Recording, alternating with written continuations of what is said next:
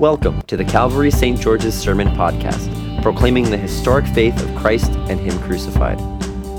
These podcasts are recorded and produced by the parish of Calvary St. George's in the city of New York. For more information, head to calvarystgeorges.org. And a very warm welcome to you to Calvary Church. It is great to have you, and we are in the middle of the Easter season. However, our gospel reading today takes us back to the Last Supper, back to Maundy Thursday, the upper room. And there our Lord delivers some very unsettling words to his disciples. He says, "I'm with you a little longer, and where I am going you cannot come." Soon a stone would be rolled in front of his tomb, and all the hopes and expectations of the disciples would be transformed literally into fear and doubt in that moment. Yet we all know that that is not the final word, don't we? The disciples did see Jesus again, risen from the dead, proving everything that Jesus had said about himself. Everything he said was true, and that by his death, resurrection, and ascension, Jesus is actually glorified. Now, when Jesus, though, speaks about his glorification, oftentimes we tend to turn it into something that it really isn't. You know, we tend to think of big, bright, shiny things. And, maybe the old Pentecostals, shout glory. And we kind of think about it like that. But when Jesus speaks about glorification, it is important to note here that it is not necessarily something that is seen, especially in this age, in our age. God's glory is proclaimed. God's glory must be heard, and God's glory must be believed. I've been thinking about God's glory a lot in this reading in the book of Revelation, a lot actually this week, as I did a funeral on Friday, and then on Saturday I learned that a good friend of mine, who is a young man and has been battling cancer, has been told that the battle is over. And, and this is just a word to all the men. Next time you go in for your checkup, if you're a young guy and they say, "Oh, you don't need that," you definitely do. And so, but I've been thinking about that, and where does God's glory meet us in the here and the now? What is this? Because on a profound level, the disciples in that upper room were terrified because they were caught in between the Good Friday and the Easter resurrection, and we are caught in between in these last days. We've been in the last days for 2,000 years, but we're caught in these last days between the ascension and Jesus' triumphant return. And so sometimes, all the time, we don't see it. We need to hear it. Beneath the cross of Jesus, between the already and the not yet, can be a difficult time. When glory means, and then we begin to discover that glory actually means something counterintuitive.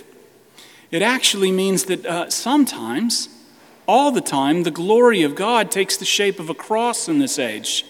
It can take the shape of suffering. And this is my first point. In this age, glory takes the shape of the suffering of the cross. And what this means is that God's glory can acutely, though, speak to you right where you're at, as you actually are, as opposed to the way you think you need to be. With God's glory, we can accept the fact that there is laughter and joy, but it comes also and can give way to real sorrow and weeping in this age. There is joy, but it comes with pain. Because where there is no seeing, weeping is inevitable. And it is actually weeping is appropriate as the old order of things passes away and the inbreaking of the new creation, which Jesus' resurrection, as St. Paul says, is the first fruits, begins to emerge. And as the head, we being his body, passed through this old order of things, through death into life everlasting. And so in this age, we don't see it. It needs to be heard and it needs to be believed. And so we rejoice in our salvation, but yet at the same time, we weep over our sin and actually what it's done to the world. As we break bread with family and friends, we weep over broken families and friends. We weep over the loss of loved ones. And this becomes especially powerful when you go to the grave. and you go to the grave of a friend and you stand there, and there's no glory to be seen. It is in those moments beneath the cross of Jesus where you cannot see that believing actually becomes so important. Believing, the faith actually becomes a real gift. Because it is belief, it is faith which enables us actually to look beyond the already, look beyond the weeping and the sorrow, and receive the not yet. Receive the promises of the resurrection that come with Easter, that are embodied in St. John's vision of triumph in the book of Revelation that we read from this morning. All Christian traditions, I was also thinking about this, as talking about funerals and things like this, all of the Christian traditions have their gifts and charisms that they give to the body of Christ. And really, I think the gift that the Episcopalian Church gives to the Christian body, the gift that we bring to the table is that we bury people really, really well. When you die, you definitely want to be an Episcopalian. I have been to tons of different traditional liturgies, Presbyterian, Catholic, don't want to be a non-denom when you die. But you definitely want to be an Episcopalian. I mean, the Episcopal liturgy, take a look at it in the prayer book.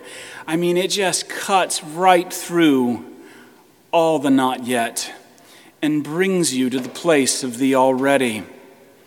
It clearly articulates the power of the already and the gift that Jesus' resurrection is for us here in the not yet.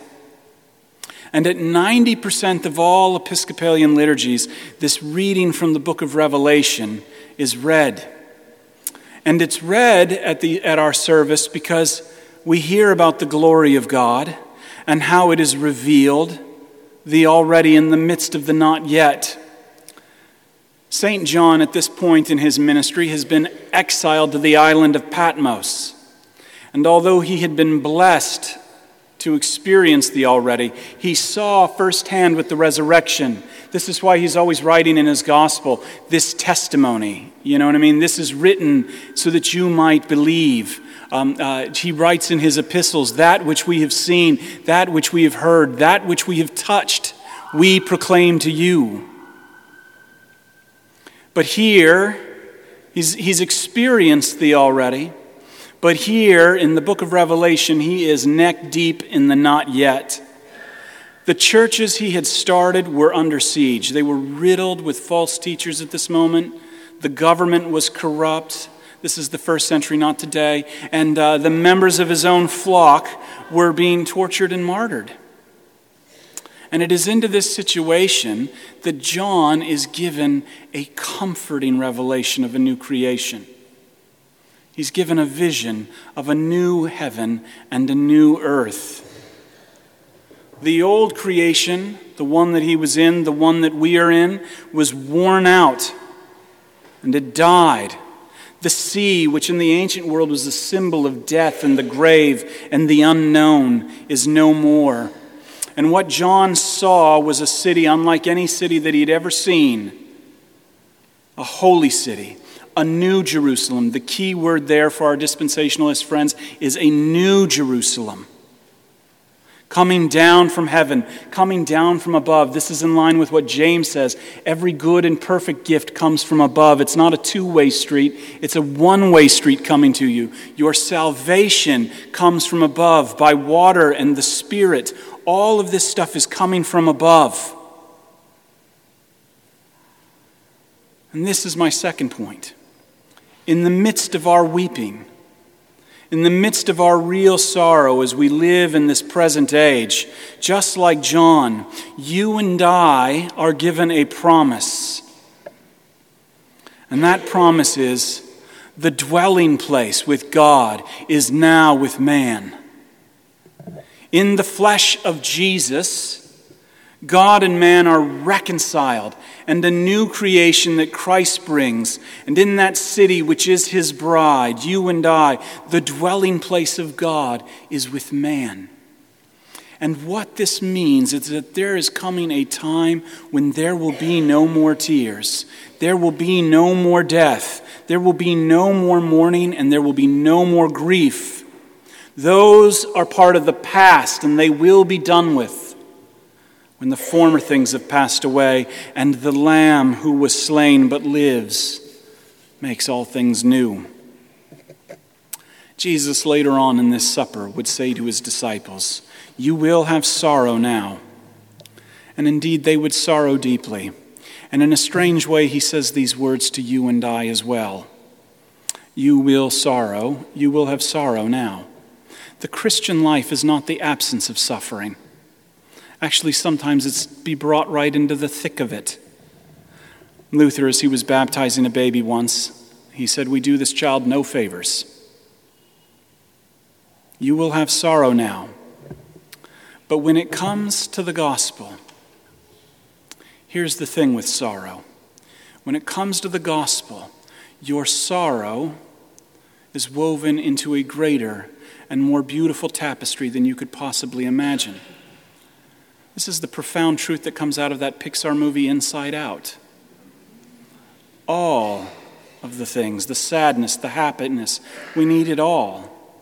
And it's woven together into something far more beautiful than you could imagine. I mean, this is the powerful thing. God does not annihilate his creation into non-existence. He's not like Ming the Merciless from Flash Gordon. History, the world's history, humans' history, your history, for all its sorrows and wrongs and brokenness and sin, it's not erased, but it's redeemed. This is why Jesus meets Peter before he reinstitutes him right in front of a coal fire to remind him. And he asks him 3 times, "Do you love me?" This is the redemption going on here. See, Jesus, the way he works is he takes your life and he brings it through death, and then he raises it up. This is the point from garden to the city. It's not that cities are cool and suburbs are bad, but it's garden to the city, from death to resurrection. That's how Jesus makes all things new. He takes all things actually into his mortal flesh, and he dies and he rises. He takes this old creation that is passing away, and he lets it die and then raises it up. He takes all the good, all the bad, all the ugly of human history, including your own history, and washing it in his blood, he redeems it with his death and raises it up for eternal good in the resurrection that is to come. And this is my third point. And this is why God's glory, while it's experienced as suffering now and meets you right where you're at, is good news. What this means is that nothing in your life is actually ever lost. Everything, though, in your life is held and redeemed for you in a complete and whole way in Jesus Christ. Just as a mother doesn't forget her labor pains, instead they are woven into the tapestry of her child's life. All of our brokenness is woven and redeemed into a lovely tapestry. And our present suffering, as St. Paul says, does not compare to the glory that will be revealed in us in light of Christ and his death. And this is the power of Easter. In light of Christ and his death and resurrection, it will all make sense. It will all fit together. And the vision that you and I will see at the end of the age will be really glorious. Amen. Thank you for listening to our sermon podcast, produced and recorded at the parish of Calvary St. George's in the city of New York. If you feel led to support the continuing ministry of the parish, you can make an online donation at calvarystgeorges.org/giving. Thank you.